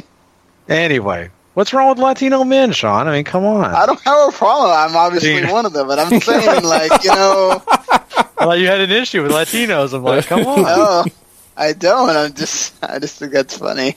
Oh man, it's like saying, "Oh, I'm dating Apollo Crews." Well, we got to put Titus O'Neil in there to be our replacement. I mean, come on. Oh, it's true. So let's move away from that before I get in trouble. Let's talk about the. I have been told that you've been very Gary After Darkest without me being around. So. Oh boy, yeah, it is very true. I'm sorry, Dick Justice gets me in trouble. Okay, Dick Justice is a problem. Actually, his name is Richard Justice. Anyway, so enough dicking around. Let's talk about. Do you have something else, Sean? Before I move to the. No. Okay, so I was gonna say Justice probably gets a lot of people in trouble, but he does. Anyway, I salute him. Let's talk about Kofi Kingston and the fact that, Paul, we were kind of worried about this guy and the injury that it looked like he had. Apparently, just like Xavier Woods, psych, he's healthy. He, wrestled in Osaka, Japan this past Saturday. So good job, Kofi. You're healthy. Really happy about that, And also, we got some news about somebody else with a knee injury, but this is actually a serious problem because Davey Richards is not going to be able to wrestle a lot of the dates that he had planned in 2017. He's going to cancel all the rest of the dates that he had this year, and he's got to have surgery because his right knee is all messed up, and he's, having to sit on the sidelines. He's supposed to wrestle and Evolve this next weekend, but not going to happen. What do you think, Paul? Thank God that Kofi's was not too serious because we were kind of having a mild freak out on Thursday about this. So Mm-hmm. And it really sucks for Davey, who has a big career changes his priorities around, and now even though he was only planning on being a weekend warrior essentially for wrestling now, it still sucks, right? I mean, it's just how he was planning on making some income while he was going to medical school. So, yeah, good to see him, wanting to go to school and taking care of his kid, and I guess now he gets to spend even more time. But just the guy has had lots of injuries, specifically knee injuries. So it sucks, but you're kind of prone to this. Yeah. It's kind of like Mr. I wouldn't be Anderson. surprised if you hear him retiring. Ooh. Soon. Then where would we get the great sounds from that theme song? I love the wolf. I'll miss that. Oh. Maybe we'll get a chance to hear that again, and maybe the wolf pack will get back together. But yeah, flashing back to the wrong stuff. We talked about WCW too much on this show. Exactly. You guys don't understand. I mean, I'm already sitting here thinking about psychosis and some other different stuff. So, are you having psychosis right now? A little bit. I'm tripping. I'm tripping pretty bad. I mean, I'm thinking about the Disco Inferno and how me and him could go have fun. So, you'll start saluting him too. Oh, you know it. So. God. Well, poor taste after the Dick Justice jokes. Oh God. So anyway, that's our news. We're stepping away from it because the news of Gary just having too much with this. There's too much WCW tonight, guys. I'm sitting here and I'm going back in time and I'm just thinking, how can I get Tony Schiavone's number? And it's a problem. Talked about Starrcade and Bobby Heenan, the Wolfpack, too much. Yeah. So on. Before I get into some other stuff I shouldn't, let's talk about Ring of Honor. How about that, guys? So we've got a pretty interesting Ring of Honor to talk about. I'm really looking forward to it. So we're going to do that next.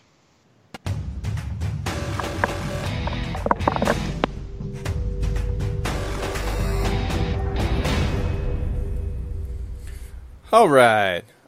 So obviously Death Before Dishonor is this Friday, which we will preview after we finish talking about this recent episode of Ring of Honor TV, which honestly doesn't do a whole lot of messing around. It's very focused on wrestling, and they open this week with Hangman Page taking on Kenny King, and there's a bit of a grudge match because Hangman Page was one of the people from the Bullet Club interfering in Kenny's match with Kushida for the TV title some weeks ago. This is actually really, really fun, I think. You have a lot of fun dives. I think the action's very fast-paced, as you would sort of expect from these two. Kenny ends up getting the win with the Royal Flush.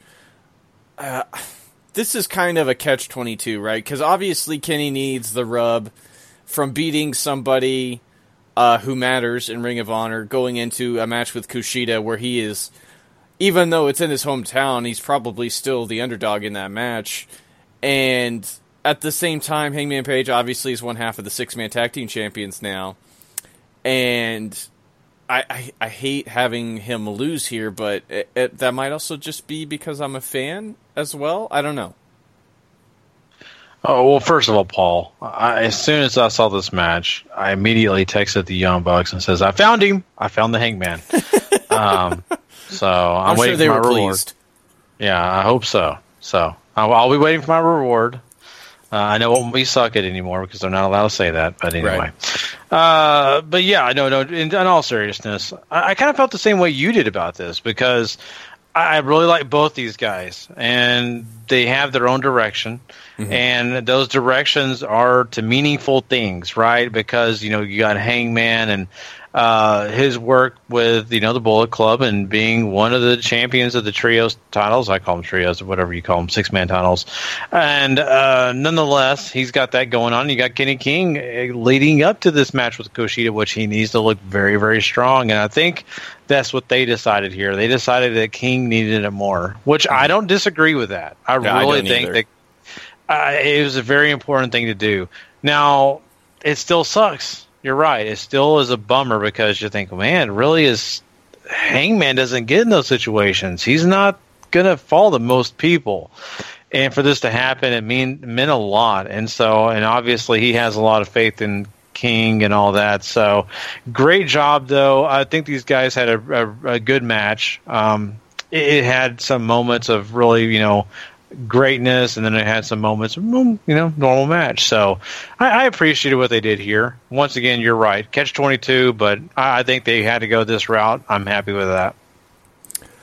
Yeah. Also, during this match, you have Caprice Coleman crash the announce table to announce that he's going to have the Briscoes on Coleman's pulpit next week, and they hype up the hashtag to send in questions and all that stuff, too. So, I got to say, really quickly, I love the fact that they alluded to that they're taking donations. Yes. For the pulpit. I have to say that was quite funny. And you have BJ Whitmer out there, and he's just going along with the whole shtick. And I thought it was good stuff. So even though it was silly, I still appreciate what they did there. I had another point I was going to bring up about this match, and I have since forgotten, so it can't be all that important. So I'm sorry. No, it's not your fault. I was about to say it, and then you had your bit. I'm like, oh, thank God, Gary's going to cover for me. Oh, okay. I thought I took it away from you. So no. Once you think of it later, you can bring it up again. Yeah, absolutely. Marty Scurll then takes on Rocky Romero. Marty obviously will be facing Chucky T at Death Before Dishonor. Chuck Taylor for everybody else who's not falling for the nickname rebranding here. And of course, this sort of makes sense since there's sort of the alliance between the former Rapogni Vice tag team members and the best friends of Trent and Chucky T and Rocky Romero and all that good stuff. And I thought this was a really, really good match that could have been great if they didn't give up on the arm work. Because Marty spends a good portion of the match focusing on Rocky's left arm. And essentially, they throw it out the window in favor of this huge strike exchange, which is still equally as entertaining. But I was kind of expecting the left arm to come back into play. It never did. Marty ends up putting Rocky away, with a new finisher he has called the Bird of Prey, which is essentially a sit-out power slam sort of deal, which is fine. I think you need a very impactful finisher if you're going to have a submission finisher as well. So this was still, like I said, really, really good. It could have been much more, if you ask me. Yeah, and you know what? I'll be honest with you. I didn't expect a lot coming in. Now, it's not because I don't believe in Rocky Romero. No, I like him. I like, what we got here in this match. Of course, the villain, Marty Scurll, is amazing. I'm a big fan of his, too. But, in the long run, I thought Scurll was going to win this pretty handily. I thought something would happen where, he would catch Romero off guard or do something dastardly, and this would be just kind of a squash, or he would just overcome the odds quickly. And it wasn't exactly like that, right? I mean, match actually got some time. And you're right, they did get away from the holds, and they kind of went back to, just doing what you would do at the beginning of the match usually, and that's striking. Mm-hmm. Weirdly enough, you had the new finisher. It just kind of felt odd. I'm going to say it that way. It just felt very odd. Did I hate it? No. Once again, these guys are great talents. They're great workers. Had nothing to hate. Just felt a little bit different than my taste. It's like a situation that you just love for the fact that you've got everything you want in the ingredients. It's just they were put in a different order, I guess. So yeah, Marty Scurll wins. That's what had to happen. You really don't need Romero to win. I agree entirely. I don't have a problem with the decision. I had this match hovering around 3 stars, and this could have been much more for me, I guess, if they paid off the arm work. I know not everybody's usually so picky. I'm usually not either, but they focus so much on it, and to just throw it away is a real shame. So yeah. We get another hype video from Minoru Suzuki. They really want you to know that there's going to be a funeral this Friday. Please bring flowers if you're out in Las Vegas, because there will be a funeral after the show goes off the air for Cody Rhodes. He will be dead. Oh, poor guy. Oh, yeah, man. He's. I hope everybody enjoyed it while it lasted. Well, Paul, we're going to have to fly you out there. I'll let you consult Brandy, and we'll see where things go from there. I'm sure there are going to be a lot of people in line to do that. We'll help you fight them off. Don't worry. Okay. Thanks, buddy. Cody comes down to the ring for some promo time. He loves the champion. He loves being the champion. He loves the title, but he wants to change it up some. So this is the segment I was talking about last week where he introduces the physical Ring of Honor, which is the super gaudy ring. And the gimmick here is he's throwing away the Code of Honor because he wants people to kiss the ring. I really, really wish they had done this sooner. And they had put this up on social media a couple of weeks ago. So I assume they're counting on you having seen this already, but it's out of place. However, I will say commentary is wonderful here because they really play up the fact that Cody is worried about rings and all this other stuff that doesn't matter because he looks really unfocused now going into his match with Suzuki on Friday. And as I mentioned, he will die. So maybe you want to care a little bit more about that, Cody. Yeah, that is so interesting because of the fact that this is a huge matchup and it just shows the obvious disregard and disrespect that he has for, this guy, a competitor that can literally kill him. Mm-hmm. He's just kind of like, I like the jewelry better. Like, I'm going to pay attention to this nice piece of jewelry and just enjoy it and look at the shiny little thing I have here and oh crap, I just got kicked in the face, I'm dead. Yeah. So let's just say it this way. This is entertaining. This makes me think of his daddy. I really do appreciate that. It seems to me once again he's trying to find those moments in time where he can kind of make his own brand of Rhodes, but at the same time pay homage to his dad. And I kind of felt like in a way, this ring kind of does it to a sense. The thing about kissing the ring, that to me, that is quite funny. But it's actually, once again, like I was talking about Dusty, it shows a way to demean people. And this is not the first time this has been done. We've seen this done several times in wrestling. But I think Cody's doing a good job of it. I really do. So, yeah, he's unfocused. But I think what he's doing with the ring, it works for him. But I worry for his health and safety. As do I, Gary, as do I. We get the Death Before Dishonor hard sell here where they go over the entire card. And then that brings us to the main event. Bully Ray is out here for commentary as the Briscoes take on the Kingdom of TK O'Ryan and Vinny Marseglia. This gave me a little bit of a different interpretation than I assumed they were going to do. Because they have the big qualifying match this Friday to determine who's going to get the 6-man tag team title shot on that same show. And this is sort of a prelude. But this to me felt like they were showing you that TK O'Ryan and Vinny as a tag team could hang with the likes of the Briscoe. And to that end, I felt like this was very successful. Because this is a pretty damn good match. And obviously the Kingdom's going to come up a little bit short here. Jay hits the Jay Driller to lead to their demise. But I don't know.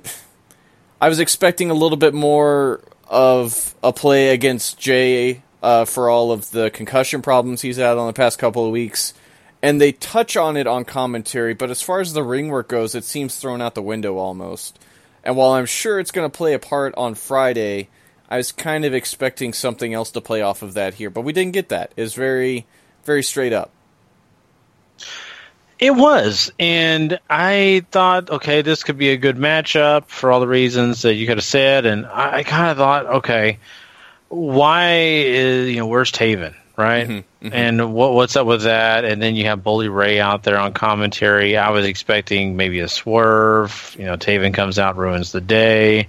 Everything the Kingdom has done to those guys, and it is not there. So I didn't understand that. I did appreciate the nod to the fact that team is good, but they're not great without Taven, right? The Kingdom is a solid piece of work. They're a force to be reckoned with. But without their leader, they're just not as great. And they alluded to the same thing for Bully, right? Mm-hmm. The Briscoes are good, and they can handle themselves. And Bully kept saying it. I don't need to get involved. It's not my problem. It's my problem when I'm on the ring post, and that's when I worry about them. I like a lot of that commentary thrown into here, right? Because it gives us a lot of answers that we've had questions about. So it's good. I appreciate all that. Once again, I mean, you do have them celebrating here in the middle of the ring with, of course, Bully and the Briscoes, but you still coming out of this asking a few questions, and it gets you ready for this big, show coming up. But at the same time, it also makes you wonder, about what's going on with the Kingdom. Exactly. And we'll dive into more of that as we preview Death Before Dishonor here in a little bit. But next week is the Honor Rumble. Which I think this is the first time they're actually going to televise it, which is really cool. But it's basically their Royal Rumble event. I assume it's going to take up the entire show. So that's something really cool to look forward to if you're still new to Ring of Honor, or maybe you've never seen one of these before on DVD. But it's always a good time. Last year they had some fun surprises and all that. Mm-hmm. I'm looking forward to it. I think it'll be great. Yeah, I think so too. So let's dive into this Death Before Dishonor card, Gary. I have in no way, shape, or form know how this card's going to go down, so I sort of just ranked them in ways we're going to talk about it. But whether this opens or not, I don't know, especially since the Young Bucks are pulling double duty. But Chucky T takes on Marty Scurll. We got to see Marty and Rocky have a great match on ROH TV this week. I love Chuck Taylor.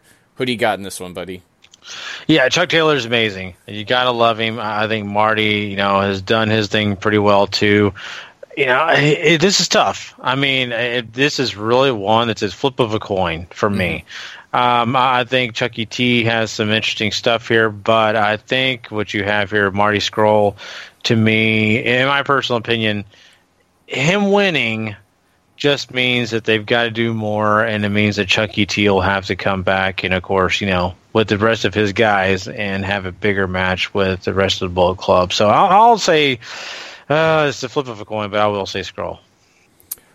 I'm going to go the opposite way and say Chucky T somehow manages to pull this out, just because if they do want this to go on, there's some other shenanigans you could do. I still feel like Chuck Taylor is sort of new to the Ring of Honor scene. I'd like to see him win and sort of be kept strong, even though I feel like I'm wrong on this. I really hope he pulls through. Just one, I'm a huge Chuck Taylor fan, and two, he really does need to be kept strong. I really like him, so. No, I think so too. I don't think this is going to be a quick match. It'll stretch out. You'll probably even get some soul food, but I just don't know who's going to win. I wager we will get some soul food, Gary. I wager we will. Speaking of soul food, we got Las Vegas Street Fight. Jay White, Punishment Martinez going 1-on-1. I am quite looking forward to this. I'm a huge fan of both guys. I really feel like they're going to get a chance to cut loose here and show us what they're all about. We've got to see Jay White cut loose on pay-per-view before with Will Ospreay. I think Punishment is still looking for that breakout match. Do you think he gets that breakout victory here? You know what? I want him to. Mm-hmm. I really do. Is it going to happen? I don't know. It's almost like the momentum they have with Wyatt is pretty strong, right? Yeah. I've got to go with him. I want Punishment Martinez to win. I think he's amazing, but I just don't see it. I don't really see Punishment winning here, even though I feel like it would be really cool, because this has been kept sort of even for a while, where they've basically just been attacking each other since the War of the Worlds tour, earlier this year. And they've been pushing Jay so strong. It's really hard to go against him here when the big lights are on, so. Yeah, and it's also for the fact that, Punishment is a great big monster. Mm-hmm. But, I mean, this is a payoff we've basically been waiting for. And I think it's just this is the time and place it's probably going to happen. If, Punishment wins, I'm going to be over the moon because I love him. But, I mean, I like Wyatt, too. Yeah, me too. We also have a last man standing, or for half of this, a last real man standing match, as Jay Lethal and Silas Young get a chance to tear the house down with basically no rules. And last time we got to see Lethal in one of these matches, a la Cody Rhodes and the Bull Road match, it was pulled off very well. I'm expecting shenanigans. I really want Silas to win here, though. I feel like he could really use it. You could catapult him to the top of the card, whether that's with the TV title or the world title at this point. I don't know if that matters so much, but I feel like Silas could really use this win. I think he's going to get it. I really do. Jay Lethal has taken a totally different path in his career than he was at one time. And, for a long time there, he was undefeated. He was a champion. He did all these great things. And now he's taken that step back, and it's almost like he's, I'm okay with losing. I'm okay with putting guys over. Let me do it, right? And I think this is what the situation is in this, and I'm really looking forward to seeing Silas win. I have a strong feeling. I could be completely wrong, but I think Silas is going to win. I'm picking Silas here too. Don't get me wrong. If you can never, ever underestimate Jay Lethal getting wins when it matters, because Ring of Honor, for one, likes to keep him strong. Two, he's still one of their top guys and is sort of perennially always able to challenge for the world title whenever he wants, it seems like. And they like keeping him in that position. So winning here, I don't know if it necessarily gives him a step back if he loses, but winning here certainly does solidify that position if he does get it. Here's my thing. It brings up that big question. With Lethal winning, then you just have, you're right, they don't really take a step back with Silas Young, but you don't have any growth, and then I mean, where else does he go from here? I think this is it's a moment in his time with the Ring of Honor that's going to mean something. So I hope me and you both are right, and Silas Young does win. Yeah, they've sat on the pot long enough with Silas. It's time to either get off or use him. So yeah, exactly. So this is the match I was talking about in our main event of the last show, where the winner will receive the 6-man World Tag Team title shot later on in the evening as the Kingdom takes on Bully Ray and the Briscoes. And this has a lot of meaning to it. Obviously, the last time they were here, TK O'Ryan broke his leg, and that forced a title change there. And there's so much history with these two teams as far as what these titles have brought since they've been brought in by Ring of Honor and the Kingdom.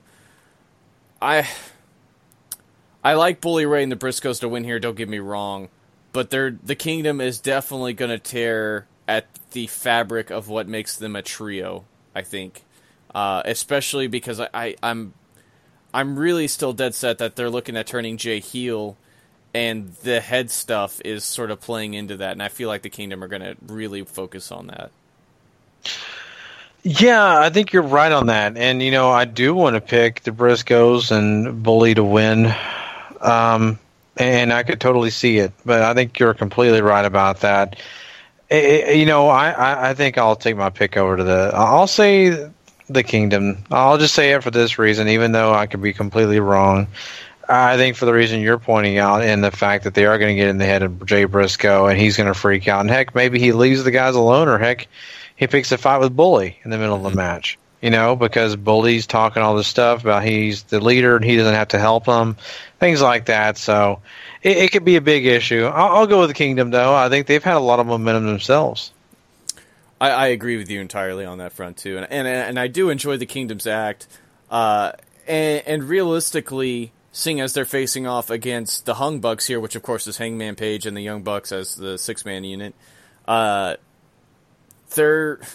The Bullet Club obviously is so over in Ring of Honor that they can be face or heel seemingly whenever they feel like it.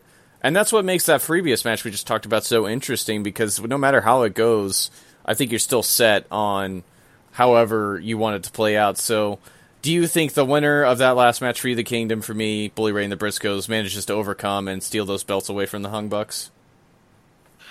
That's a great question. And if you ask me, the Kingdom can do it because, they're just, that team right there. They have dastardly deeds written all over them, and they find a way to sneak out victories. And do I think it's going to happen? I'm not sold on that. I don't. It could, and I think it would be great, but I'm not sold on it right now as we sit here tonight. Only because I think the Young Bucks definitely are a big factor in Ring of Honor, and I don't think they want that going away. I agree with you. I think it's also a great way to continue to spotlight Hangman Page if you're not so certain about a singles push for him yet. And to that end, throwing super kicks at an injured Jay Briscoe's head and playing into all of that, going into that story, really helps, I think. And not to mention, obviously, the Young Bucks and the Briscoes have so much history as well, and there's just so much to play off of that way, too. But I think the Hung Bucks still walk out Ring of Honor World 6-Man Tag Team Champions no matter who they face. So... yeah, I think you're right on that. So that moves us to the Young Bucks' other match for the evening, and this also could open the show, I guess, if they want to space out the matches. But the World Tag Team titles will be on the line as the Young Bucks defend against the Motor City Machine Guns. Obviously, these two also have a huge story past that dates back years to TNA, where they sort of put themselves on the map in their series of matches that really got a lot of attention. Do you think the Young Bucks lose here? I'm going to say no. I don't. Because, like we were talking, I think they mean too much right now. They could. I just don't want to say no. That's my problem here. I don't want to be like, oh, no, there's no way. And I could see it, but my feeling in my gut says no. I'm looking at no, too, and in fact, I'm going to call no decision because I think the Addiction are going to rear their ugly head and come in and kill a match that probably is going to get some time to really build up to feel like it's going to be something again. and the Addiction are just going to come in and kill it, just like they did on Ring of Honor TV a couple weeks ago. So, and whether they end up getting added to the match or whatever, I don't. The Bucks will walk out with the titles no matter what. It's just, how do you get there? I think it's a no decision. I think the Addiction are going to screw this all up. Yep, I think you have a good point there, and I didn't even put them into consideration, to be honest with you, but I should have, and yeah, I mean, if it goes that way, I want to see it, because I'm kind of enjoying these guys screwing things up. Me too. Me too. So, co-main event, world television title on the line. Kushida defends against the hometown boy, Kenny King. I remember what I was going to ask earlier. Do you like Kenny with the face turn and everything like that? Do you feel like he's believable? Do you feel like he's just being himself? And do you think he manages to overcome Kushida here in this matchup? You know, Kenny King is a really likable guy. If you ask me personally, I've always enjoyed him, even when he's a heel. I think he's a great heel. I think he brings a lot because he has that kind of cocky attitude. He can kind of put himself on display. I think the face turn and him playing this baby face is okay. I think he's doing a good job. I don't hate it. I think there's a lot more work to be done on that side of the ball for Kenny King. I think he's got a lot to grow in when it comes to being that. But yes, I think it is a good thing for him right now, and I think that he could be something special if he really works hard and continues down that path. And I'm looking forward to seeing what he can do, right? I mean, I think that the guy has a lot to offer, so I'm completely happy with Kenny King. I really enjoy Kenny King, too, even though I feel like right now he's basically just playing a face version of his King of the Night gimmick from TNA, but either way, it feels very natural for him. It feels like a simple play off of everything he's done in his career so far, and to that end, I think it works out very well. And we've talked about how the Ring of Honor is trying to make him more personable and easier to connect to, talking about his time on The Bachelor and talking about his daughter and all these other things that really humanizes him. And I think that's worked out well, too. That being said, I still don't see him beating Kushida. Like, I mean, I love Kushida. He's one of the best wrestlers in the world. And I still feel like Kenny's coming into this the underdog, and honestly, I wouldn't be shocked if he does win here, but you still have a lot to do with Kushida. It's not like he's going to get a lot of playtime throughout this time of year in New Japan with them sort of winding down as they get inch closer to the Tokyo Dome. And I could see Kushida dropping it at Final Battle maybe, but I don't know if he loses here. You know, that's an interesting thing. And you know what? I mean, Kenny King winning this would mean so much to him. Yeah. Oh, my God. That would be a huge highlight for him. That gets him going in the right direction immediately. Now, is that going to take place? I think I'm with you, Paul. I want to say yes, because I want Kenny King to meet that next level, to do great things, to have, you know, a lot more here. I just don't see it, though. I think Kushida stays true, wins this matchup, and, you know, King walks away with experience and is very happy. But, you know, there's always that opportunity for a rematch or to get into another big match. So I don't think Kenny King losing here will hurt his career, but I think it would help him a lot by winning. So, but just don't see it right now. I don't see it either, but you're absolutely... He has everything to gain from winning this, too. And it's one of those that's almost like too easily written, right? Hometown, big opportunity, all that. And it's certainly there for the taking if they want to. They have Ring of Honor has a really bad habit of putting over the New Japan talent in situations like this, too. Yeah, you're not wrong on that. And the other thing that we need to take into consideration is what you mentioned earlier. You know, if the Addiction doesn't get involved in the other match, this may be the one they do get involved with because it is the hometown boy they're messing with. Very true. Very, very true. So main event, Cody's going to defend the world title against Minoru Suzuki. I'm sure Cody's going to win here because as much as it would be really enjoyable to see Suzuki as the Ring of Honor World Champion, I just don't think they're going to do it. They have a great thing going with Cody. I feel like, however, Suzuki's going to get an opportunity to annihilate a lot of Bullet Club members on his way to losing here. Yeah, I don't think you're wrong on that. I really look to see, maybe Suzuki gets Cody down and, tries a pin, and then the next thing you know, you have all the Bullet Club members, and they start taking the hits, and then Cody gets back up, gets the pin somehow, either a roll-up or does something, and it gets the victory. But the question I have is, after he gets it and he's, basically hobbling around, is he still going to ask, Suzuki to kiss the ring? That's my big question. I wager that's how the match opens. Is he's going to come out with the ring on, and he's going to have Suzuki try to kiss it, and Suzuki will either slap him so hard in the face that Cody will have to roll outside for 5 minutes going, "Oh God, my face, oh God," or Cody will just straight up die, and they have to give the title to Minoru. So he'll slap him so hard he'll have to wear the mask again. Now that would be amazing. I would be okay with that entirely. Oh my God. He's so embarrassed he paints his face up, right? Hits him so hard he thinks he's Stardust again. Yeah. Oh my God. So, but that's Death Before Dishonor. That's this Friday, and we'll talk about it next Monday. For sure. So be looking forward to that. I'm really excited about it. And we've got some big stuff going on. Not only do we have Death Before Dishonor, but we have, of course, our big preview coming up for, guess what? No Mercy. That's right. We'll be doing that Thursday night or Friday morning on the download for you guys. That'll be part 2 of this show. And, of course, on that show, we'll also be talking some Impact Wrestling along with Lucha Underground and the basically whatever comes out in the world of wrestling news. So look out for that show. I'm really excited about doing it already. Of course, don't forget, you guys need to go check out all of our great content over at W2Mnet.com. We have so many great shows up there besides ours as well. Go check out the W2M Network. Go subscribe, rate, and review it there. You can get all the great stuff over there at W2Mnet.com. And if you just want our content, Wrestling at the Max, search it out. Hit that subscribe button, rate and review, and you are good to go.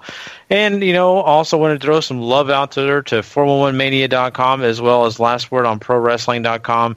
Both are great supporters of ours, and we appreciate those sites. Please go check them out. And, make sure you tell them that we sent you over there. And, of course, like our shows over there as well.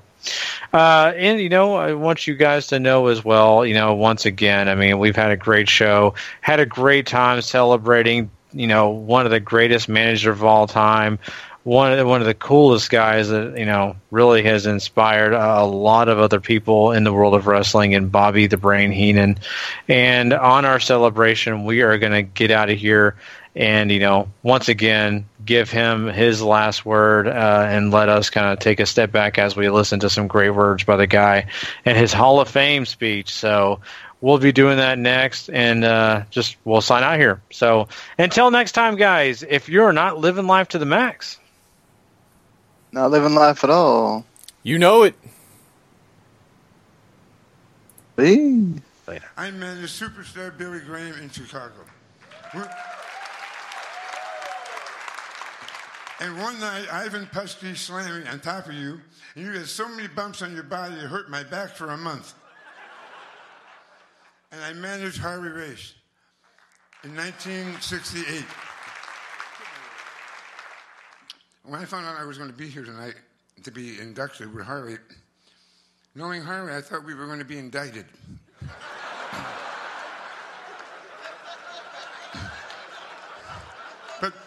But this man, we had more fun together, and he is one tough man. Believe me, one tough man.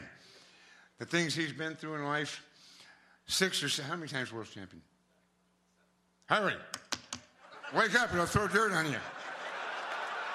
8 times heavyweight champion of the world. Excellent. Then I managed Bob Remus.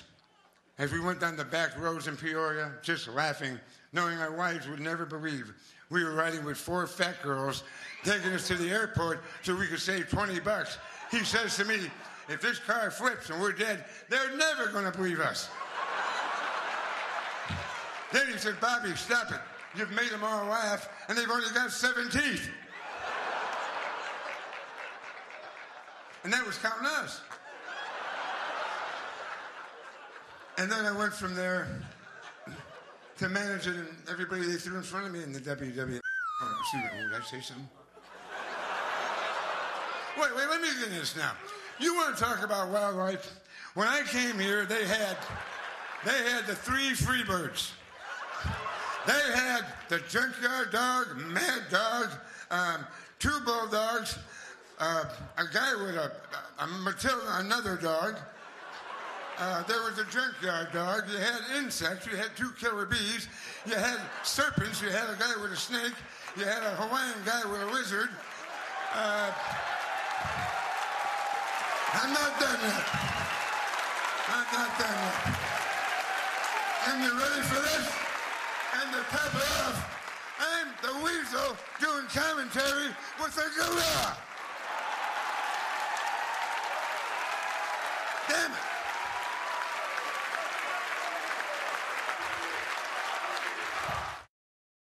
The following podcast is a W2M Network original production. Visit W2Mnet.com for all of our other great podcasts, plus news, reviews, articles, and opinions from the worlds of wrestling, video games, football, and entertainment.